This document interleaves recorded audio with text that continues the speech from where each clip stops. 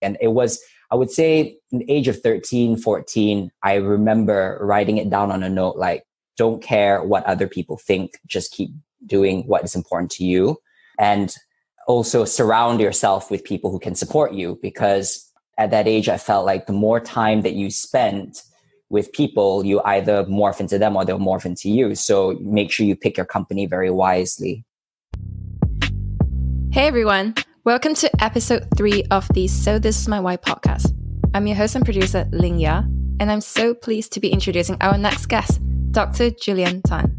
Now, before we begin, I want you to imagine when you were 12 and you're top of your class. You've always been winning awards, representing your schools in competitions. Now imagine being called up during school assembly to receive your award and being booed. Imagine being singled out for the crime of being different, of caring enough about your own studies to actually do well. Because that's what happened to Julian. He was bullied for being an intellect in school. And what I found remarkable was what he decided to do in response. Julian ended up going to Oxford, graduating with first-class honours in the top third percentile of his year, before pursuing his PhD at Cambridge, launching a career with BCG, and thereafter leaving to establish the digital and esports division of Formula One. We will be unpacking all that, including what it was like planning out all of the various esports offerings at Formula One in this episode. Even if esports isn't your thing, I believe that there is so much we can learn from Julian. Things that might even run contrary to what possibly most of us have grown up believing, that all you have to do is study, and the world will be your oyster. But is that really true? Stay tuned to find out.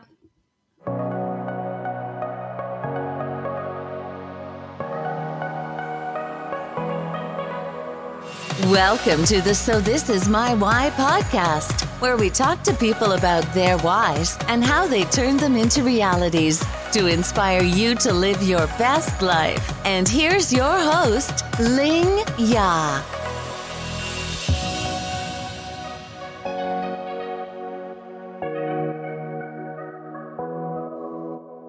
Hi, Julian. Thank you so much for spending the time with me today. Hey, Ling Ya. Thanks for having me. You're welcome. So today, I really wanted to just delve into who you are as a person, because you are a Malaysian who has succeeded and just had such a sterling background, going to Oxford, then to Cambridge, then BCG before you went to F1, and heading their esports department, which is doing amazingly well and hitting the headlines in this COVID-19 era. So I thought before we go into all those amazing achievements, we could go all the way back to when you were growing up in Subrajaya. Could you share with us what it was like growing up and who you were as a person then? Sure. I mean, first of all, thank you for the incredibly generous words. When I was growing up in Subang, it was an interesting experience because I actually had just come back from Hong Kong. I spent between the age of 2 and 6 in Hong Kong. When I came back to Subang, I was trying to adapt as well to the new life and having to learn Malay and stuff. I had an interesting story. I actually interviewed to go into Sri KL, which is at, one of the most prestigious kind of, I think it's a private school. I sat for the admission exams and they're all conducted in Malay. So at that point, I didn't know how to speak any Malay and obviously failed miserably and didn't get to go in. So ended up going into another school instead. I think it was a normal childhood, I would say, insofar as, you have someone coming in and trying to adapt to this new life. And I had a lot of fun as a kid. In fact, my primary school days were some of my happiest, funnest days. I was a rotund kid at the time, loved my food, and made a lot of great friends in school, terrific people who, some I keep in touch till this day. I thought what was really interesting, though, was the transition from primary school to secondary school was quite a big difference. Standard 6 and Form 1 for me when I had moved from Sri Subang to SMK Subang Jaya. And that's when you were 12 and 13 years old. Yes, exactly. Was a bit of a shock because in Standard 6, I got along with everybody. Everybody was my friend. And then suddenly you come into high school and then you immediately get picked on because at the time I was a little bit overweight. At that point, I had made a decision that I wanted to kind of prioritize my studies as well. I wanted to just, spend a bit more time learning what I was learning, enjoying what I was learning. And it was an interesting experience because I would say Form 1 of my high school was quite a tough year insofar as there were a lot of people who felt it was fun to pick on this fat kid who liked to study.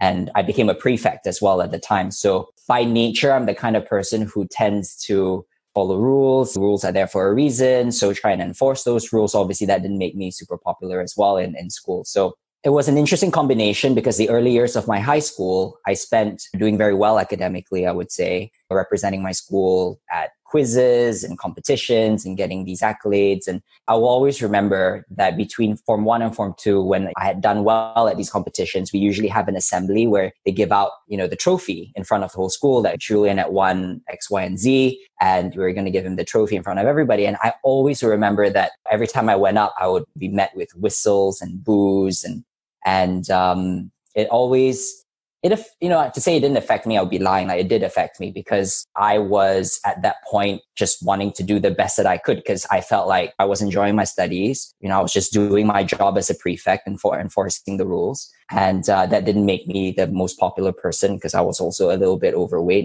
and kids tend to be a little bit mean as well. So it was quite formative in the sense that I decided at that point that, you know what, I'm not going to care what other people think. And it was, I would say, in the age of 13, 14, I remember writing it down on a note, like, don't care what other people think. Just keep doing what is important to you.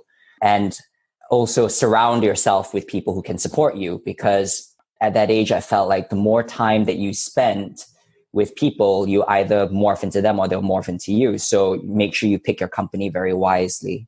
And I started to lose weight, thankfully, in my sort of 14 years old. And things changed actually when I started to lose weight. And I would say towards the end of my high school experience, things got a lot better. But, I think a lot of kids as well in high school get bullied, and I wasn't anyone special, I suppose. And I was just wondering, did the teachers not intervene and try and do something? I mean, you've mentioned before when you went up on stage to get that award, you could see in the headmistress' eyes that she knew what was coming. Could she not have done something to protect the kids? Well, I'm just thinking, like, what could she have done? I mean, first of all, she herself wasn't the most popular in school. She was a headmistress in school. She got a lot of ridicule. Her name was Puan Kwan, and I'm a huge fan of her till this day. She just did what was right. And kids being kids, they can be very, just being kids at the end of the day, but at the same time, it's still hurtful. She got a lot of stick. Not much you can do. I mean, you have an entire assembly of hundreds of kids, and you've got a corner of that assembly booing and whistling. There's really not much you can do, I suppose, in that situation. So she just, kind of accepted it the same way I did, I suppose. I mean, at the end of the day, they're just booing and whistling. It's not like they're physically injuring or harming anybody. Were you never tempted to try and blend in and maybe be mediocre rather than outstanding in what you were doing? It's an interesting question because sometimes I ask myself that question. And I don't know. The answer is no. I never really wanted to blend in. I've always wanted to just be me and just do me. And sometimes that ruffles feathers, but I've in many ways kind of accepted who I am. And I think a lot of it is actually upbringing because my parents are terrific role models and they have been very accepting of me. And oftentimes growing up, I think I've seen a lot of my friends, for example, where they have their parents placing expectations on themselves and saying that you need to be doing this, you should be studying. My parents never did that. My parents always gave me the autonomy to decide what I wanted to do. And oftentimes I made, I guess, the right decision to study or, do all of these things. So it kind of worked out that way. But they always gave me the autonomy to just be me. And for example, in an exam, if I don't do terribly well, they wouldn't make any comments about whether I had spent enough time studying or anything like that. They said, oh, you've just done your best. You've done your best and that's good enough. And so that was always, I think, a big influence in the way I've actually lived my life. If I've done my best, it's my best. And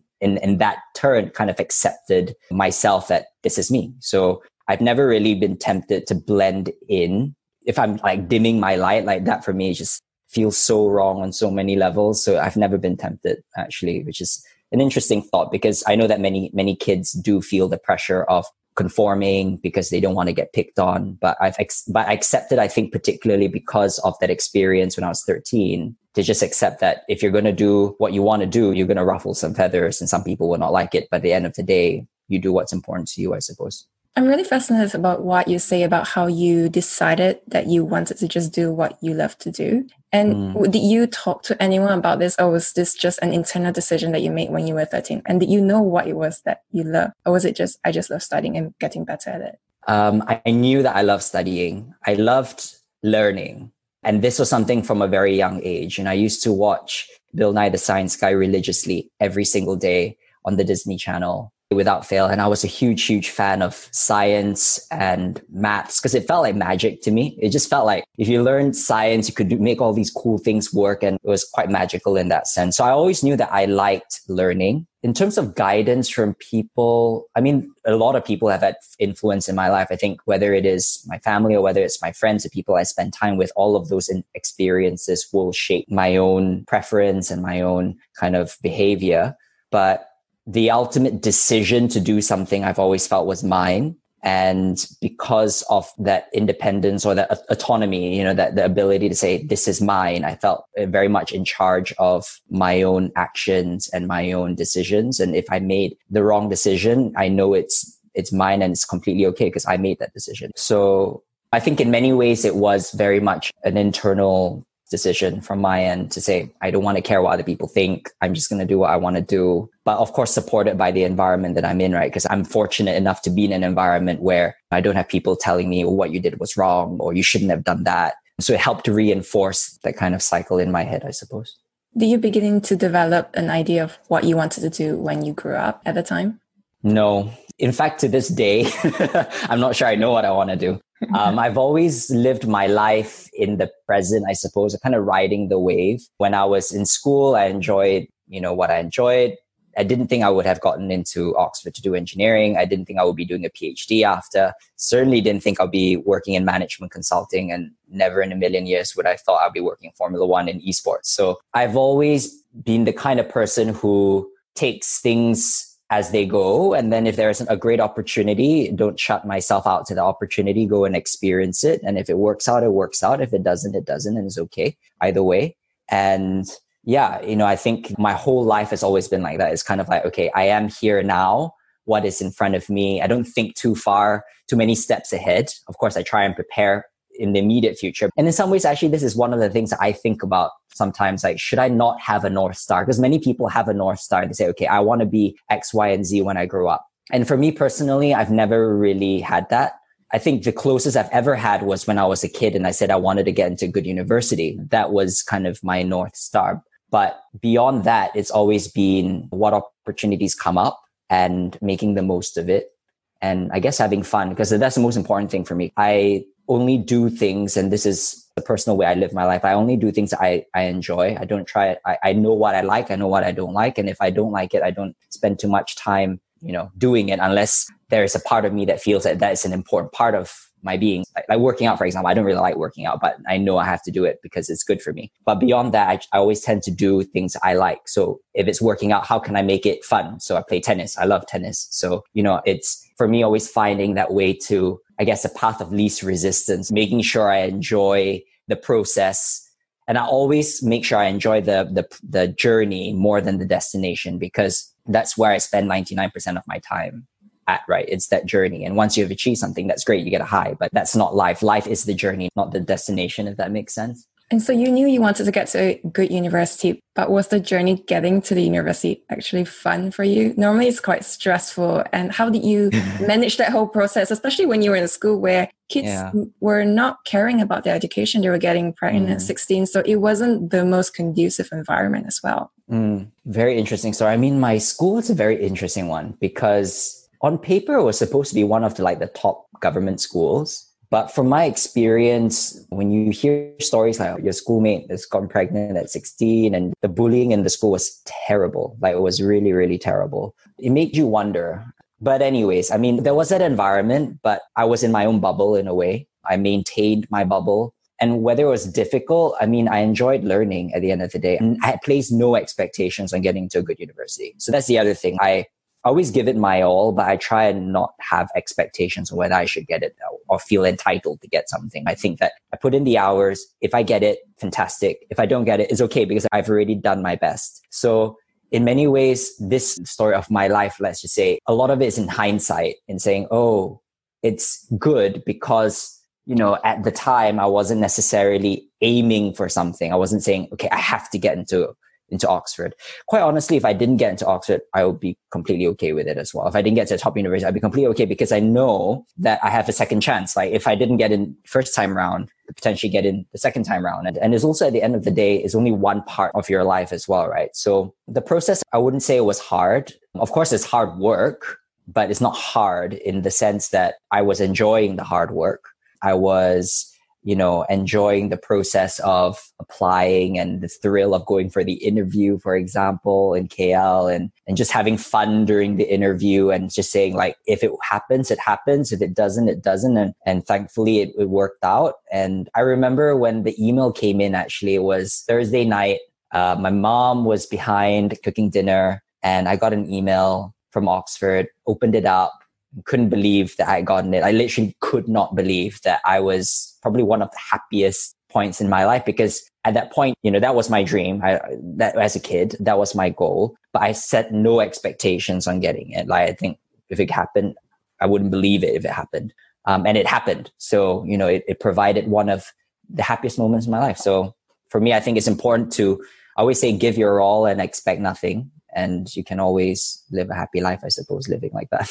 And what was it like? Do you remember just entering Oxford and just being there those first few days and weeks? Magical, because I'd done a bit of traveling before. I've been fortunate enough that my family has brought us on holidays and stuff like that. But that was the first time I'd lived alone, first and foremost. And secondly, we were living in college. So my first year, we were living in Jesus College, and it's a 15th century institution. So very, very historic.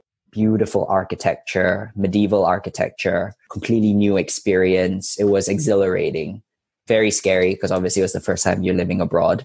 And, I think as most kids are growing up, you're always afraid when your parents say, I'll send you to boarding school. And I was one of those kids. I didn't want to be sent to boarding school, but this was like being sent to boarding school because I was on my own. There was a lot of emotions because I think with anybody who's entering university for the first time and living on their own, it's something that we all can kind of relate to. You're kind of out there. You're experiencing a new experience. You're living on your own. It's a new country. It's a new culture. You have certain expectations as well on how you want to, live out your university life. So all of that played out.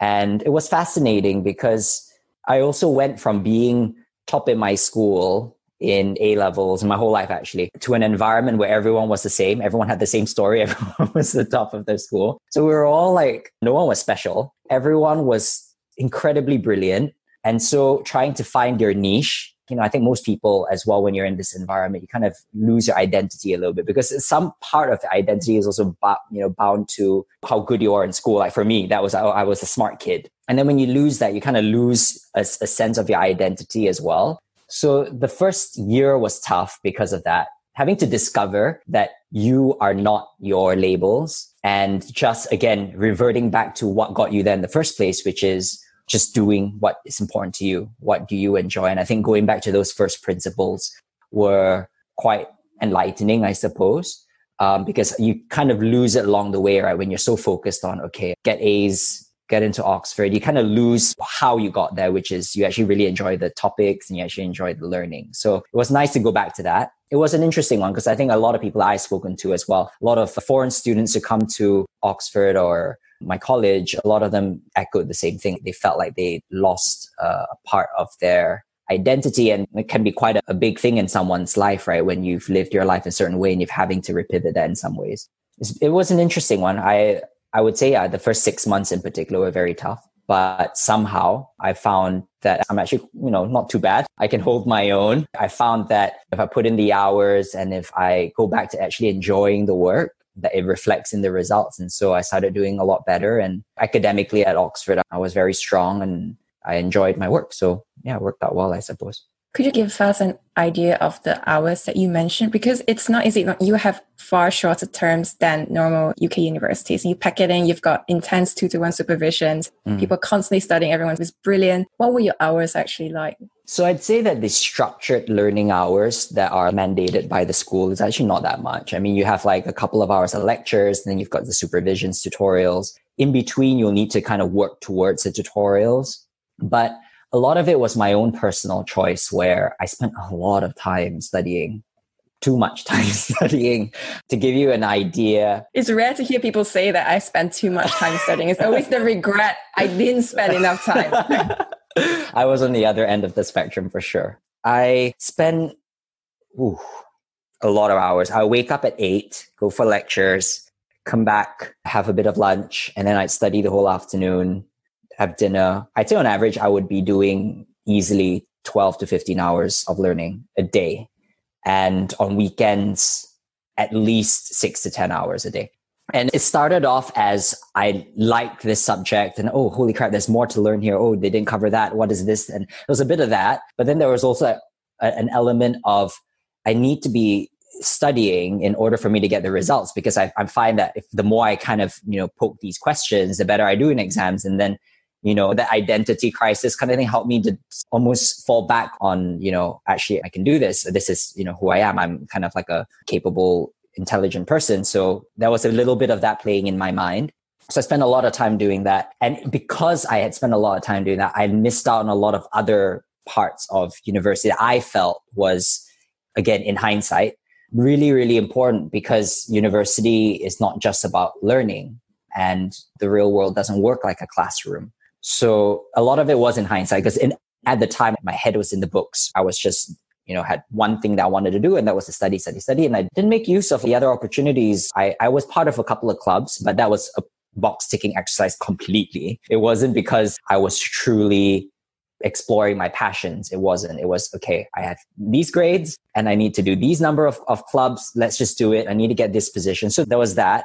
And then the social aspect of it for me suffered a lot, because I was spending so much time studying that everyone else was going out and, having fun and going on picnic and clubbing and stuff like that. And there are elements of that for me that I just personally don't enjoy, like clubbing. It's not my thing. But, other social activities I missed out on, which I felt was a big shame, because, and I always say this, if I were to do it again, which I thankfully had a second chance to do it in my PhD, which is kind of half the reason why I wanted to do my PhD as well, to have that second chance. But I would do it differently, because no one tells you going into university that actually the experience of going to university is as much about what you learn from books, but also as much about what you learn about yourself. And you can't really learn about yourself when you are, not out there exploring different things. So I got great grades at Oxford, did really, really well academically. But I missed out entirely on this other side of things, which I felt like, well, it wasn't a balanced way to develop your personality or your personal life. But also it just felt like a huge shame, because you traveled halfway across the globe only to spend it in your bedroom. Like, what are you doing? So I felt like a bit of regret. And I don't like using the word regret, because it was a decision. It was the right one at the time. But I did feel like I could have done it a little bit differently. And I felt like, yeah, I'm going to do it a little bit differently. So I applied for my PhD, which that was one of the factors, obviously not the only reason why I wanted to do my PhD, but one of the reasons why I felt like, yeah, I could actually do it again. And I did it very differently, had a blast. I would say that my years in Cambridge were some of my most fun years. And from a kind of like doing the things I didn't manage to do in Oxford, I managed to do in Cambridge. So it's kind of like, oh, okay, chapter closed. I managed to do it and I had a lot of fun, and I felt like I grew a lot as well. So that was important to me. Yeah. So what's interesting for me is that you actually wrote an article in 2012 in the Huffington Post where you actually stated how you look back and you wish that you had not spent so much time studying, exactly what you said earlier. And I'm wondering when that realization actually hit you that you would have rather you did it differently. Did it come when you were finishing Oxford? It came after, and it came a few weeks before I wrote the article. So I wrote the article as I was feeling it, which I think in some ways made the article more powerful, because people could actually like resonate with it, because I was in the moment. That was genuinely how I was feeling. It was definitely a hindsight thing. I think it's something that's been brewing in my mind. And when you're in that situation, it's hard for you to actually take a step back and actually think, is this the right decision? And then have the courage to repivot the way you're doing things. Because when you're so set in doing something, it becomes a routine, becomes comfortable. So I was certainly not in that position when I was in the middle of it to actually say, okay, this is not the right way to be doing it. For me, at least personally, I didn't feel like it was the right way for me, but I was too deep into it to actually do it. But post, I was like, yeah, on reflection, yeah, I could have done things a little bit differently. On the flip side, I mean, like you did more than better. I mean, you were the top 3, you got first, you got many collection prizes. All these things surely would have contributed to your later career as well. Yeah, it has. To what extent would you have wanted to change when these grades were so important, creating that foundation to continue to do what you're doing now? Yeah, I mean, this is why I don't like the word regret, because I don't regret it in a way, because like you say, yes, I didn't get that kind of balanced experience, but at the same time, I got terrific results, which have been a big propeller to other parts of my, future career or future development. So for me, I think that, yeah, I don't regret it. It's more like it's a learning. It's like, okay, I could have done it a little bit better, but guess what? Even though I didn't do it, I still got all of these great results, which have helped me a lot. So yeah, it's more of, yes, I would say it's more of a learning and seeing how we could do it and applying that learning later on. Because at the end of the day, no decision is going to be perfect. They're going to be pros, they're going to be cons, and it's what's important to you at the time. So yeah, you're absolutely right. That's exactly the reason why I don't like to use the word regret, because I don't regret it. It's just part of it, and it provided a learning for me. So you then spent 4 years in Cambridge on a PhD funded by Mitsubishi Heavy Industries. And during that time, you did it over again. And I was wondering if you could give some solid examples of how you ensured there was a better balance while pursuing a PhD. Great question. I mean, the PhD experience as well is very different from an undergrad experience. The experience of a PhD is, I would say, more like a midway point between traditional school and work. You have a little bit of a routine where you're working. So I always made it 9 to 5, I'm working. And then beyond that, I don't have to work. So I had a lot of flexibility around that. And the other thing is with a PhD, you have that flexibility because it's your project. So you can decide, okay, between 12 and 2 today, I'm going to go out and play a tennis match and come back. You have that flexibility to do that. So there's certainly an element of having that autonomy of your own time. But also, I think a big part of it was just the awareness, I suppose. I was aware, having my Oxford experience, that this is something that I should be keeping a lookout for and trying to, develop relationships, develop opportunities outside of my core PhD work, which I managed to do and find joy in. So I think a big part of it was awareness. There was an intent behind it, having gone through that experience, I suppose. And people tend to always ask the question, Oxford or Cambridge, which is better, which tends to not really be the question, rather the experience of how they're actually different. Since you've been in both, could you share how they are actually different? They are very similar.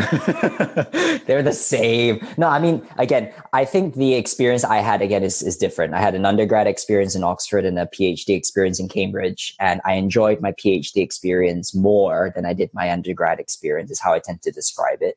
But as a city, Oxford offers a little bit more because it's more of a city. You have more entertainment, there's more food outlets, although Cambridge is really gentrified in the past couple of years as well. I mean, I think my experience in both have been very different, but yet very similar in that I was teaching at Cambridge as a PhD student. So I had insight into how the labs work, how supervisions or tutorials work. And there were very, very similar systems. There's also very similar in that you have very hyper competitive, very smart individuals who in many ways are also just as lost as everybody else, So you have that similar dynamic. You have the collegiate system. I mean, it's very similar. They're two different places. They're two different cities. So they offer different things in that respect. But yeah, I think both great institutions. I enjoyed my time in both in different ways. I think everyone has got a personal connection as well to the university, right, to the alma mater. It doesn't matter what university it is, really. It's your first university. You will always have a very special place in your heart because that's where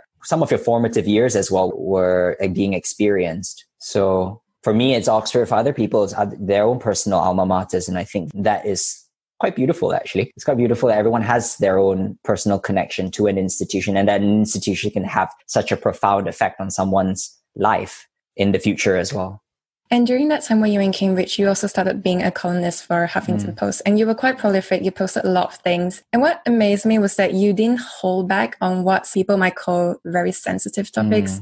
You were talking about like the MH370 disaster. You're talking about the Bible seizing debacle. And I just wondered about the thought process behind it and whether you were ever worried that you would get backlash from something that was so sensitive. I oftentimes think back to that version of Julian and think, maybe you should have thought a little bit more about what you're doing. Because, in many ways, what you write, whether it's a Huffington Post article or a Facebook message or a tweet, is on the internet. So it's there forever. And as an individual, things change, right? You evolve and you grow, and sometimes your perceptions change. But it's interesting because when I read back on a lot of the articles I wrote when I was at the HuffPost, most of them I would say I still resonate with. I think it came from the heart. All of my articles came from my heart and how I was feeling at the time. And it was as much a therapeutic exercise I was almost like displaying for everyone to kind of read, but also because a lot of people resonated with similar views. Sometimes they didn't agree, but sometimes they did. And I felt like that was an interesting thing. When I first made my first article on the Huffington Post, I thought, oh, what a great opportunity to write for the Huffington Post. Not many people have that opportunity. So let's just write about something that I personally feel at the time. And I wrote about the title of the article. I could have chosen a more PC title, but it was, I think, Why Are Asians So Antisocial? Something like that. And I explored how I felt really, or how I felt other people viewed Asians, myself being a little bit quieter. We just have a different culture. So coming into like a British culture, you're going to have differences there. And I just explored that a little bit. And then that article did very well. A lot of people started sending messages, and I think it went viral as well. And then it just kind of built on that. And then I suddenly had a platform where I could write about literally anything I wanted, and the editor would trust me and publish it. She was a terrific editor, actually. She hardly ever got into the weeds of my article and whatever I wrote. So I had a platform. There were some current issues that obviously, I didn't agree with. And so I used that platform to kind of voice those opinions. And again, it wasn't about anything apart from just like, that was how I was feeling. And I felt like it was an outlet and a platform to kind of raise some issues, whether you agreed with it or not. I had my own opinion and just stated my opinion. And kind of going back to when I was in high school, it's kind of like, just don't care what other people think. But I think it's a little bit dangerous with the internet. You want to be a little bit careful about what you post, just more generally. And at that point in time, did you have a better understanding of what you wanted to do after university? You mean after Oxford or after Cambridge? After Cambridge. No. Well, yes and no. I mean, I would say I had more of an idea after Cambridge than I did after Oxford. And I think that self-exploration definitely helped, having the space to do that and the opportunities to do that. I think towards the end of my time at Cambridge, I knew what I didn't want to do. So that, I guess in many ways, that is almost as good as knowing what you want to do. At the time, I knew I didn't want to go back to academia. I didn't want to have a career in academia. It was after my first year of my PhD, I said I didn't want to have a career in academia because of the pace, because of the specialism. I didn't want to just be doing one thing. I wanted to be doing lots of different things. And it's okay if I don't go to that nth degree in depth. I think that's fine. So I felt like consulting was an interesting career option. McKinsey, BCG, Bain came to Cambridge, did a lot of these career talks and mingling. And I got to, be exposed a little bit to that industry. Thought it was interesting. It offered an opportunity to pursue a career in London, which I felt was an interesting proposition. And I applied, thankfully got a position. And then towards the end, I knew that I was going into consulting, but the broader scheme of like, what is this I want to do? I didn't know at the time. And I'm not sure I still know it. I still know it today. Yeah. Were you never tempted to move back to Malaysia? Because you were quite passionate about Malaysia. You wrote about, everyone must go and elect and that whole process of what it was like to vote outside. Very much so. I was as certain as I could be that I wanted to go back to Malaysia. I didn't know what I wanted to do. I had no idea what that was, but I knew that I wanted to go back. I wanted to do something, no idea what. But at the same time, this opportunity came up working in London. And when I took a step back, sort of thinking about maybe a little bit selfishly, I suppose, my own professional career, I felt like having the opportunity to work abroad in your first few years of your career can only be a good thing, whatever that is. Because at the time, I still didn't know what I wanted to do. There wasn't a specific opportunity in Malaysia, I would say, that jumped up at me and necessarily lured me back. So it was kind of like, I have this job in London that is there, great opportunity for learning. And then I have this not sure what I'm going to be doing in Malaysia, just going back in Malaysia and figuring something out. I just didn't feel like it was the most prudent thing to do at the time. I do think that I definitely want to come back at some point. It's difficult. When I was at Cambridge, writing those articles, I would say in many ways, there was a certain idealism in my head. And most people, I think at the time as well, they had this picture of where Malaysia was going to be and where they'd like to see it going. And for a brief moment, we saw maybe a change of tides. And I guess as with age and as with experience, you tend to realize that actually it's never a straight storyline. There are twists and turns in everything. And I think it's not as ideal as you think it is. You know, even the answer that you think is the right one poses its own problems. It poses its own challenges. There is no perfect idea. And it's about how can you still maintain a level of idealism in fighting for or standing for what you believe in, but at the same time also recognizing that there is a wider reality out there and that you could also be in many ways just speaking from your own bubble. You don't have that full picture of everything. And there is a reason why things transpire the way they do. It would be more effective to try to dig into why it has happened the way it has happened and trying to understand a perspective that maybe you're uncomfortable with. And I think a lot of the times, as it is with politics, there is always an apprehension or a reluctance to understand the other side, which I think is a missed opportunity. And I think as I've grown up, I suppose those sort of elements have come into play. And the idealism that I had that this is the right way, I've kind of tried to get a better understanding, a bigger understanding on why things are the way they are so that I can help inform where I think they should be. So when I wrote those articles, being very passionate about coming back, I mean, I was definitely in that headspace of like, this is where it needs to go. Where I am now is maybe, I don't know, not accepting, but I'm more, maybe people will call it jaded. Maybe I'm more jaded. I wanted to go back to the whole consulting thing. Was consulting the only career that you were considering at the time, or were you exploring something else? I was exploring three things. I was exploring consulting. I was exploring engineering because my PhD is in carbon fiber laminate. So I wanted to work in a tennis racket, sports equipment company like Wilson or Head in the engineering department. I was exploring that. And then I was exploring academia a little bit. There was one time in my time at Cambridge that I was exploring politics. I thought, maybe this could be interesting. But I have a good friend of mine, actually, he works in politics. And so I have almost secondhand, insight into how it works and the things that they do, and just felt like it wasn't the best fit for me. I think that there are many parts of the job in politics that it's just very nasty. It's really, really nasty. And yeah, it's unfortunate that it's the case. But yeah, I was looking at those few things. I would say consulting was at the top of my list because, again, perpetuating where I was, not knowing where I wanted to go. First, it helped me open up my options because I was kind of specializing into one area with my PhD and I wanted to broaden that up, and consulting offered me that. And so what was interesting is that you wrote another article in May 2015 where you charted your whole journey to trying to find a job after Cambridge and how that was actually surprisingly really hard. So could you share with us why that was so when you had pretty much the perfect CV? I think that a lot of people, particularly in my position, you are accustomed to hearing people say, don't worry about your job, focus on your studies, do well, get good grades, you worry about the job later, it will come.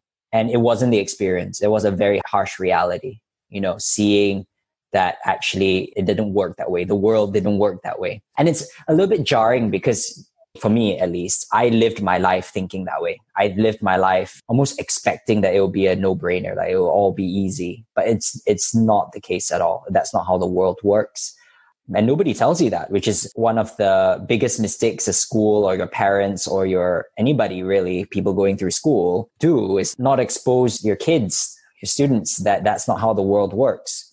I know you want them to study, but that's not a truth, So it was very jarring for me because you'd go through, as everyone does, by the way, everyone does, you go through this process of interviewing, getting rejected, interviewing, getting rejected, no matter how, because it's not just your results. Your results are important in helping you get that kind of first look. So if you have a good CV, you're past the first round, but that's only the start of the entire kind of job hunting process, right? And ultimately, there are a lot of different factors. Skill is one of them. Cultural fit is another. Like a lot of things that also are kind of out of your control. A lot of it is out of your control. The economy, there are so many things that you cannot control, that if you come in thinking that all you have to do is get good grades and you get a job, like, you're not. That's not how it's going to work.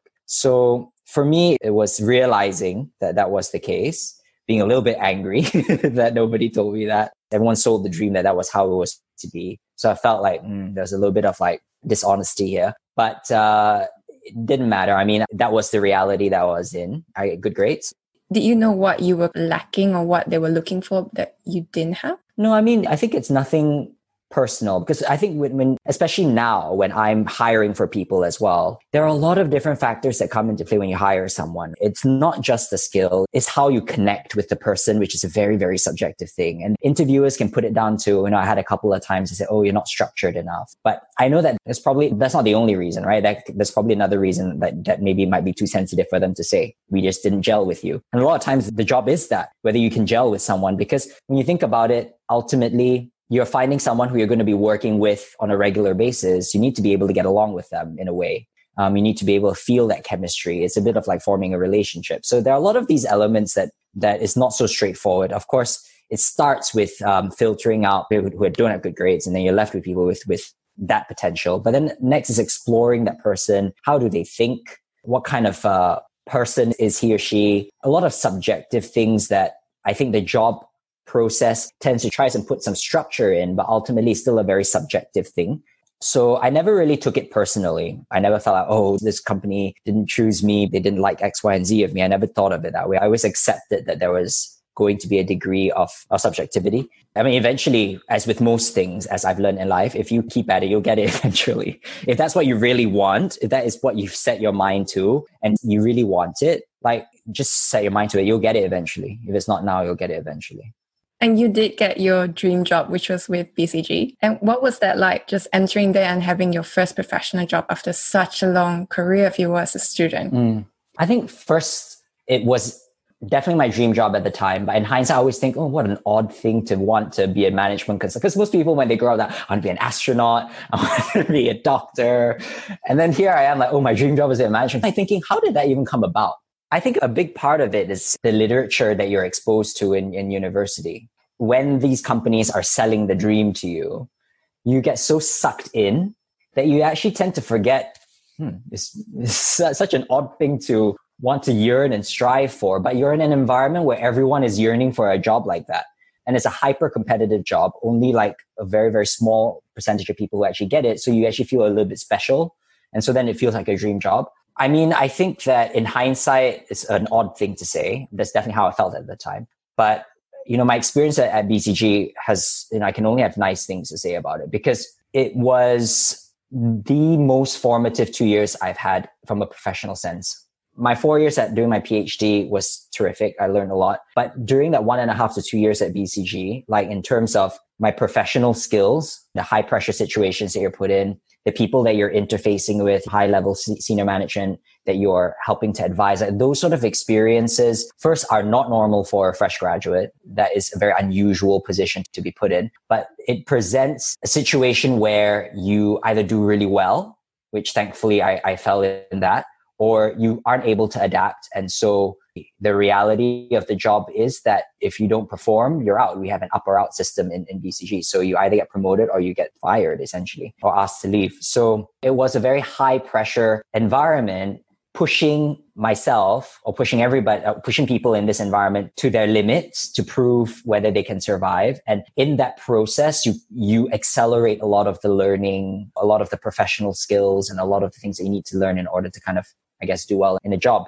So I think that it was a challenging time, but I always tell people I don't hesitate. If you have an option to join a management consulting company straight out of university, just do it, because the learnings that you get, second, the platform, the springboard that it provides to your career, even if you don't see yourself, working there your whole life, the springboard that it provides, at one point it was almost every day that I was having a headhunter reach out to me. And I think like that's a very unusual situation to be in, offering you to your next move. And they were very interesting moves as well. So I think in that vein, I have only, great things to say about BCG, but it is a tough working environment. You're traveling every week, you're working with senior management, and you're fresh out of university. What do you know about advising these companies? And then you're trusting your own process. I think trusting your own process that you are there because yes, you may not know the industry as much as these people have spent decades in it, but you are a smart individual and you can figure things out. And actually you can provide a perspective because you're not in the environment. You're not conditioned to thinking in a certain way. You can bring in a fresh perspective. And I think all of those different elements, it helps to build your own confidence in yourself and your own skills. So yeah, I mean, and I made some really great friends at BCG and doing incredible things in their career going on. So I think as well, the alumni network is also very strong in that respect. And you started to specialize in things like strategy and digital transformation. Was that something that just fell in your lap, or was it something that you were naturally drawn to? Fell on my lap. Lingya, as you will notice, I don't plan my life. It feels good, I go. Yeah, exactly. No, honestly, that is it. Or sometimes you don't even get a choice, particularly with BCG, when they staff you on projects. Yes, you get to state your preference, but a lot of it is dependent on what projects are available. So many times, way too many times, I was put on a project that I didn't really want to be on, but there you go. Had to make do with it. And yeah, very much fell on my lap. Yeah. And when you were in BCG, that was the first time that you were exposed to F1 and worked with them. What was they like? Because eventually you moved over to F1 full time. It was interesting because F1 has never been a client of BCG. The opportunity to work at F1 was because my boss, Frank Arthofer, he heads up our digital department. He was from BCG. And when he got the job to head up the digital department and the consumer licensing department, he had to set up certainly the digital department from scratch. So I guess he needed someone with a consulting toolkit who's able to do anything, basically, you know, who is not specialized, who can just get stuff done. And so he put out a job advert within the London office saying, setting up a new digital department in Formula One. Just for a bit of context, in 2017, Formula One was bought over by a company called Liberty Media. They're sort of like a private equity company from CVC. And as part of that acquisition, Liberty Media made it a point to actually put in corporate structures into Formula One to actually help it scale. And what that meant was we were setting up, you know, the marketing department, the research department, the digital department, all of these from scratch. They never existed before, which is wild to think about, you know, Formula One as a sport, never even having a marketing campaign before ever, never having any research done. Like, you know, I think a research department to do research done. And I think like those elements had to be built from scratch. So I joined at that time to help set it up, help Frank define what the digital strategy is, what the initiatives are, where are we, and benchmarking us with the rest of our peer set, and where do we want to be, and what are the initiatives to help us get there, what is that roadmap, et cetera, you know, defining what the initiatives are, who's going to be leading what. So that was my initial secondment. My secondment was to come in to help set up the digital strategy and help support that digital transformation. And then I was very fortunate in that, as you know, we're setting something up from scratch. It was like working in a startup. A lot of new things emerged. And so there were certain projects that I was very deep in purely because there was nobody else in the company who was stepping up, I suppose, to take the lead. Esports, as a prime example, was a new initiative that was sanctioned by Sean Bratches, who was our MD in commercial, who's now left. But he sanctioned that project. We had announced it to the world, to the market in end of July. And the tournament was supposed to start in August. So we had a few weeks to set everything up. And when I mean everything, I mean everything. We didn't have an idea on what we were going to do. We didn't have an idea on what even esports was. I think at that point, not many people knew what it was, certainly within Formula One. And it didn't have any leadership at all. It was just running. It was not good. So Frank one day sent me an email and said, oh, would you just go into this project and help to set up a bit of structure, help set up a bit of process. So I came in first starting with putting a project tracker in place, which I think has helped a lot, just knowing what is it you need to do and keeping track and setting milestones, blah, blah, blah. And then what quickly evolved into this fast growing thing. And yeah, and now sits under me and I manage that business.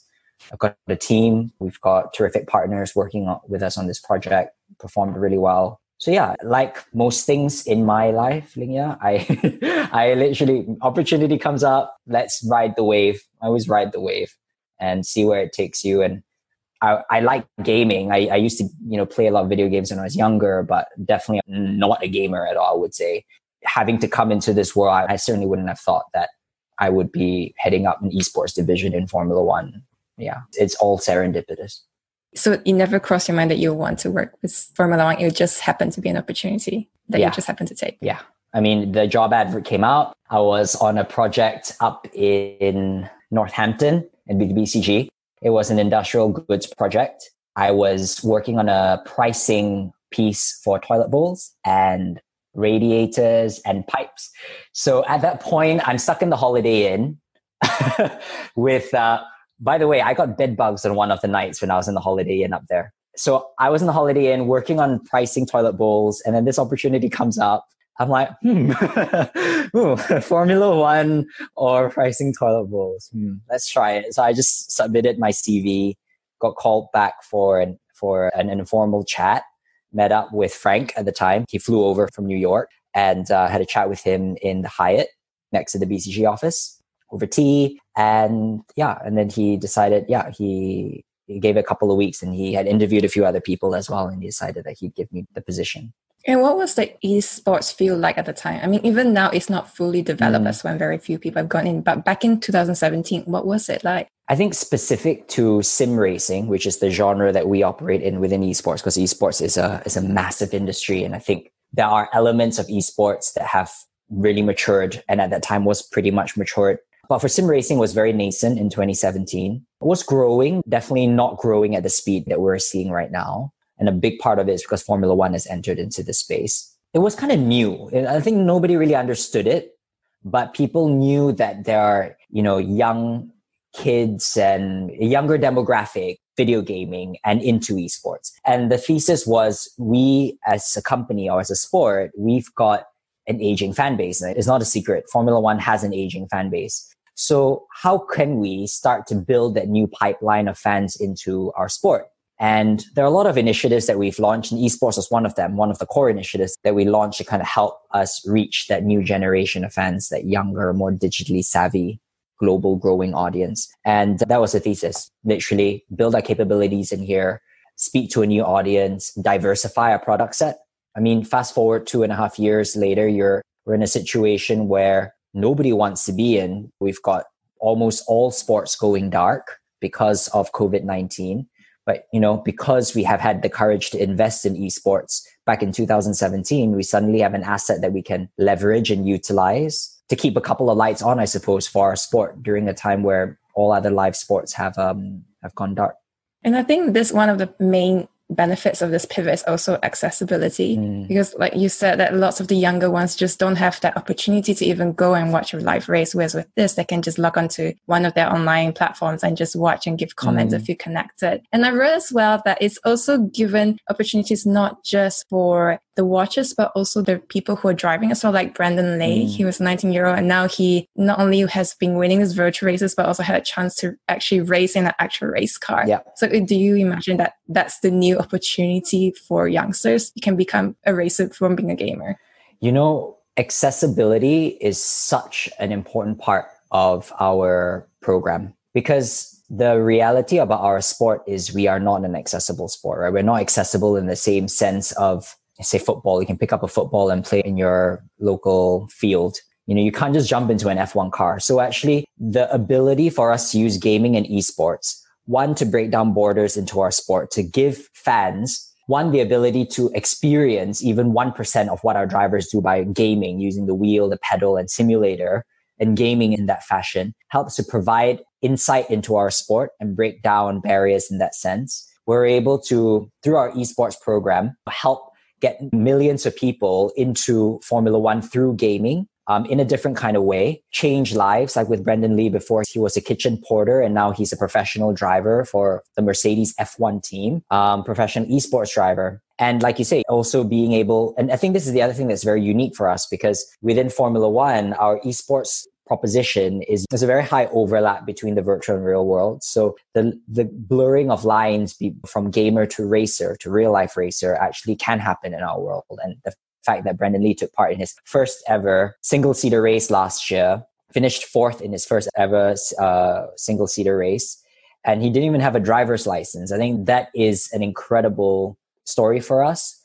I think for us, esports is more than just a competition. It's more than just a virtual competition where people video game against each other. is, as you say, it's about breaking down borders into our sport, increasing accessibility into our sport, finding a new supplementary form of content. It's still racing, but because it's such a realistic form of racing, it's virtual racing, you're still able to kind of create something really compelling from that. It's like you say, it's the blurring of lines between virtual and real. So you've got this new grassroots into motorsport.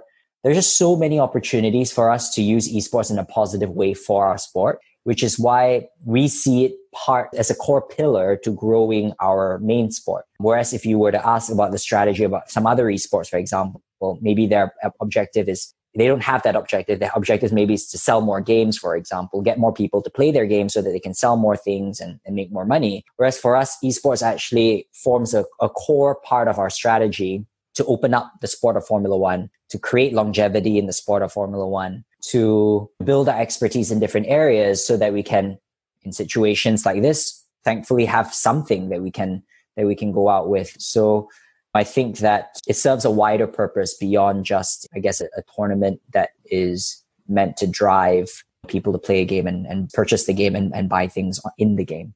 And I would love to talk about what you're working on right now, which is the Virtual Grand Prix, which is pretty incredible because, I mean, like when COVID started, which is terrible, it started going and affecting the world, and all these Grand Prix started being postponed, being cancelled. And you know, you only had 5 days, as I understand it, to kind of put together your first ever Virtual Grand Prix in Bahrain. And what was that like, just putting together all these things, knowing that this was probably going to be your main platform to reach out to your fans for the foreseeable future?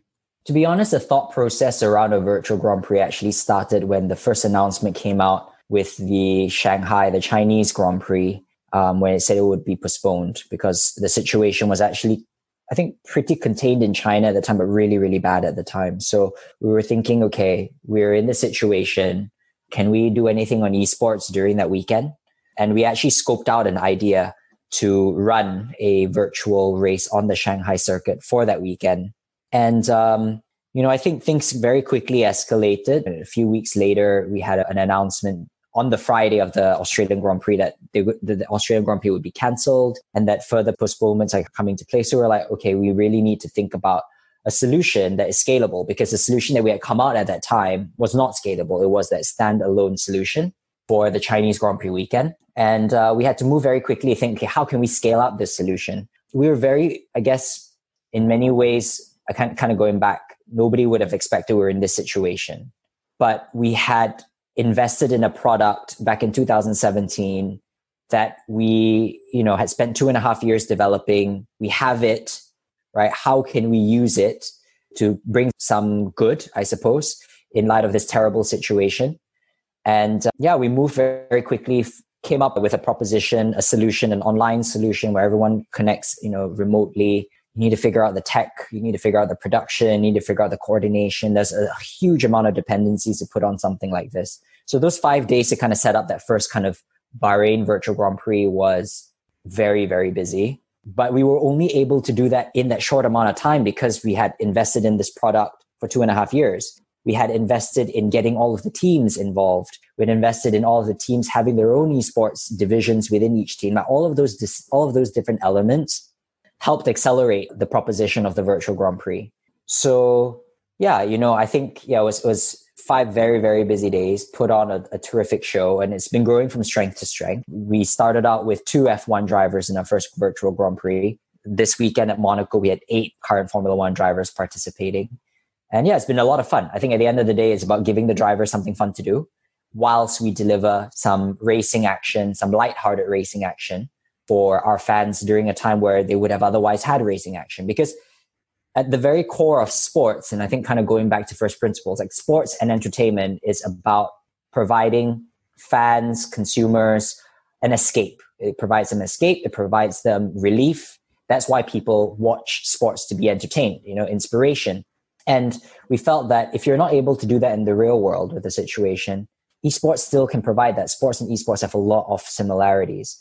So we felt like that was a very strong opportunity for us to leverage our esports product to deliver that kind of lighthearted relief to our fans. Because, right now, it's an incredibly difficult time.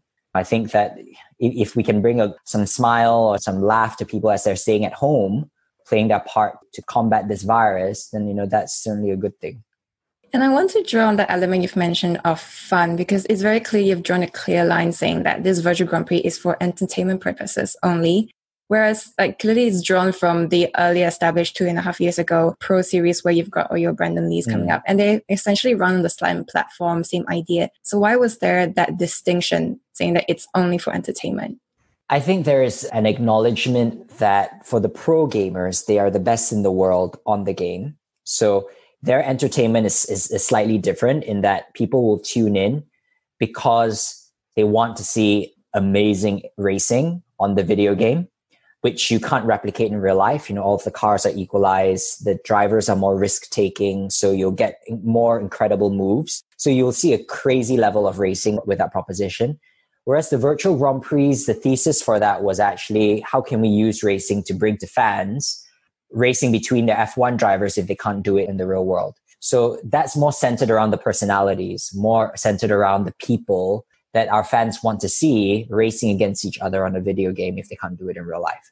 There's an acknowledgement that these are professionals when it comes to, and the best in the world when it comes to driving real life Formula One cars, but they're not gamers, right? They're not gamers. You can't expect them to be performing at the level of a Brandon Lee, for example, who's, that's what they live, breathe. Is that asking Brandon Lee to jump into a real life Formula One car and then expecting, him to matching a Charles Leclerc? So I think being acutely aware of that and, I think we shaped our product with the acknowledgement that these guys are not professionals. These guys are racing drivers who will pick up a video game, and there are certain things that is transferable because they're driving on a wheel and a pedal. Ultimately, it's a completely different platform. So one, you're doing a disservice to the fan because they're not going to get the high-end competition because these guys are not gamers. We have a race before the virtual Grand Prix centered on the pro gamers that if you want to watch high-end gaming, you can watch that. But if you don't want to, you can watch your personalities race for fun. And it would be doing a disservice to our fans. It would be doing a disservice to our drivers. Ultimately, you can't expect that of our drivers. They are not professional gamers. And then third, you're doing a disservice to, I think to the operations of it all, because when you start to pivot towards something that's more professional, the requirements that are needed for like professional esports is much, much higher. The fact that with our virtual Grand Prix, we can rely entirely on in-game adjudication. If you did a professional esports, you couldn't, because the in-game adjudication is not esports level. So you need real people adjudicating the race, like in a real life race, for example. So from a resource perspective, operations perspective, you also increase your complexity for not a lot of benefit. We were very clear about the positioning of the product and knowing what it was serving. It's for the fans to get them to see their drivers race for fun. So we positioned our product that way, yeah. And what really fascinated me as well was that, a lot of people write about this as well, that you try and make it as realistic as possible. Like in the Monaco Grand Prix, I was watching it, and you even introduce wet conditions and going to the tunnel and going out again, which is definitely like something that is a challenge. But at the same time, you have other things like, for instance, the cars never get damaged. So then you have drivers just being completely reckless. And I was reading the comments, everyone was going, why are they no damage? Why are they no damage? Like, how can you allow this to happen? And there was so much anger there as well. Yes. Like, how did you guys decide what to introduce and make it real and what not to?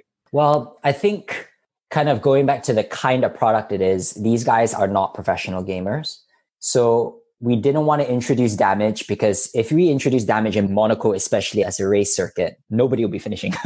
Well, not nobody, but you would have chaos everywhere, and you'll have a lot of DNFs, and it just wouldn't be a nice show. At the end of the day, no fan will want to watch that anyways, right? So like I said, we have got two propositions. We've got the professional gamers where damage is on. It's the most realistic you can get. You want to watch that kind of racing, watch that. It's just for the virtual Grand Prix. And then the virtual Grand Prix is for fun, right?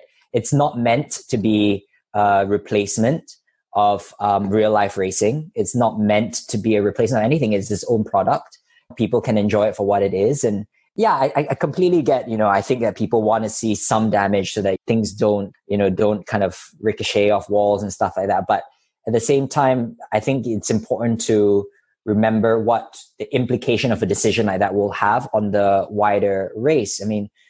One, we wouldn't want to be in a position where we have many people who have been disqualified or who do not finish.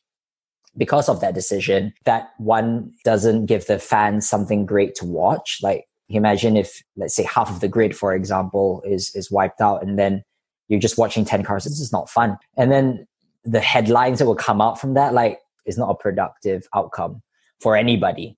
So, I think people have to acknowledge that these guys are professional racing drivers. They are not professional gamers. And yes, there is crossover, but they're still completely different platforms. And this is not the purpose. The purpose is not to give you a replacement for the real life race, because you can't, right? You can't do that. It's about having a bit of fun with our F1 drivers, and people can actually, can resonate with. I mean, I always take comments on social in particular with a pinch of salt, because it's always the most vocal people. And we always take note of it. We're like, okay, that is something to take note on. We'll see how we can evolve it. But in this particular case, yeah, it's a difficult one. There is no right answer. I do know that if 100% damage is not the right answer, is it 25%? I don't know. But yeah, we chose 0. It is what it is. We might evolve it. Who knows? And then picking on the idea of social, I mean, like, you have had incredible response. I think when you first started, you had around 30,000 viewers, and you now are peaking around 400,000 viewers. And even on Twitch, where the drivers will actually show what their perspectives is from them, like Lando Norris had over 100,000 at one point. Is this kind of viewership something within your expectation, or it's just completely beyond what you thought you were going to get? Yeah, beyond. Yeah. I mean, to be honest, I think that we knew it would perform strong, because you've got people at home, they want to watch live they want to watch live sports. And in the absence of being able to watch any live sports, you've got something like this to kind of keep people entertained.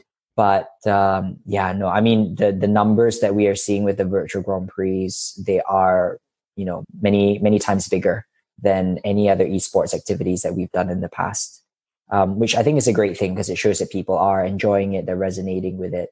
And do you think that this kind of thing will be continuing to stay once you manage to get your actual real life races back on? Because I mean, I noticed that you're putting more and more resources into it. For instance, the prize money has gone from 300,000 to 500,000. So clearly you feel that it's a main pillar of the F1 business now. Yeah, I mean, I think that our esports program is definitely growing to be a very strong part of the business. It's performed very, very strongly. We've got great reception. And I think knowing exactly what role it plays in the wider business is important. In terms of the virtual Grand Prix themselves, I think there will be elements that we've learned that will help inform our strategy going forward. I think things like being able to see the drivers' reactions, like on Twitch, that you just can't see behind a helmet. Like those sort of elements that you kind of pull out with gaming and with esports, I think is an interesting one that we can look to develop further. The fact that doing races online, I think there was always an expectation with esports that there's always going to be a live event element of an esports tournament. And there are many reasons for that. But obviously the situation has forced a lot of businesses to rethink how they do their esports programs. I think esports is still relatively nascent in the business. It's only, we're approaching our 3rd year right now. And it's still very nascent, but it's growing very, very quickly. It's an exciting part of the business. We have many areas that we still haven't tapped in, whether that's mobile, esports. There are a lot of different areas that I think would be interesting to explore. We've got a tournament in China, the China Championship, where we're finding our fastest Chinese gamer to feed into the F1 East Pro Series to be picked by an F1 team. So yeah, I think there are a lot of opportunities. It'd be interesting to kind of follow it. And I imagine that when people see how successful you're being, they all want to jump onto this platform as well. So is there an idea of how you can stay ahead of them?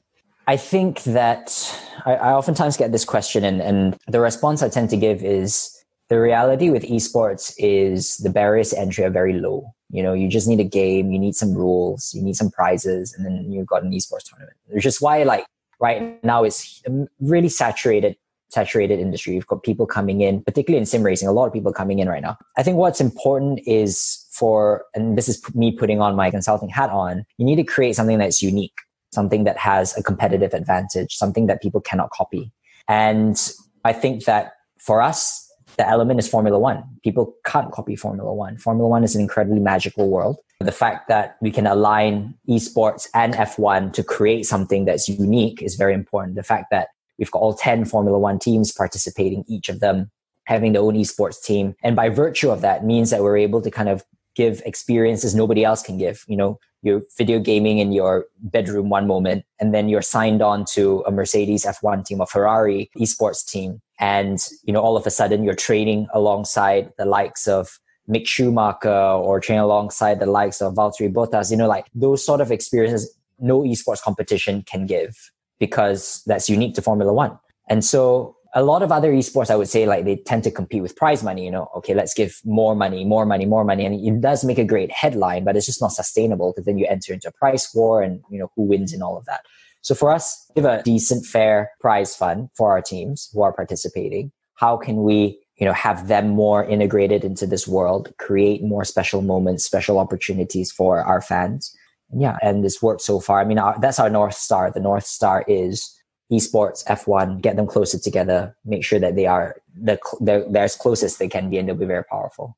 Thank you so much for bringing us into your world, because it's such a fascinating and new area. And speaking of North Star, do you feel that you found your North Star or your why at this point?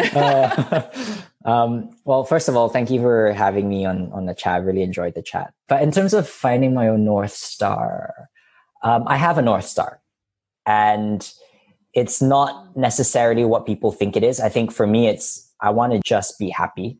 I know it sounds so simplistic, but I want to just be in the moment, and I just want to experience life as it is. And I want to keep reminding myself of that. I mean, I feel I've done a pretty good job my whole life kind of living those words, but it's something that you tend to get caught up with what happens in work or life, or whatever. You tend to forget that. And I think that for me is an important part. I want to have fun, whatever it is I'm doing.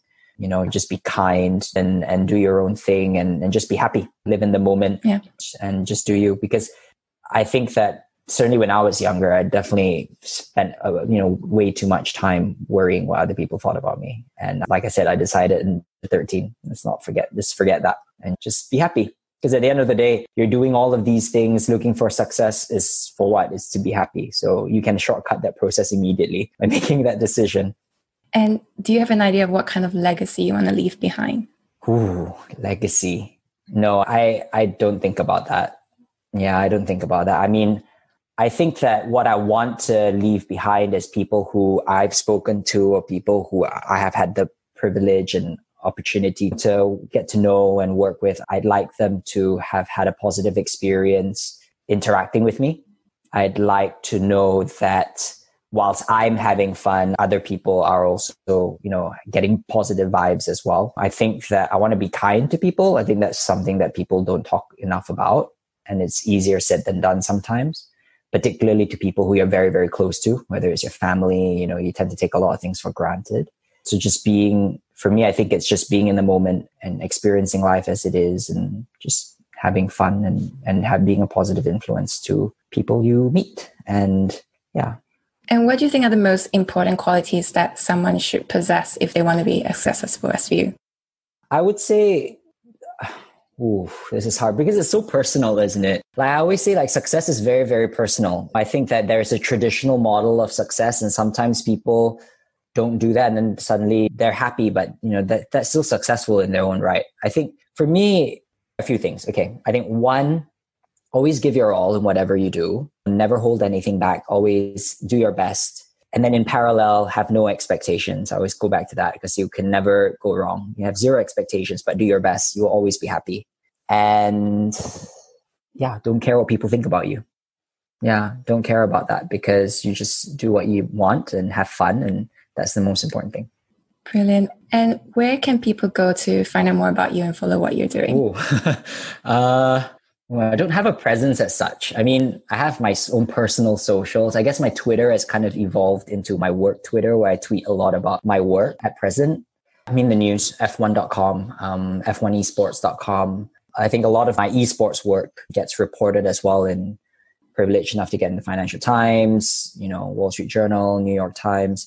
Yeah, so there's always news bubbling around esports. Esports is such a hot topic at the moment. It's on everyone's lips. So yeah, I'd love to see Formula One out there with the other brands kind of charting our way within this space. And is there anything else that you feel people should know that we haven't covered yet?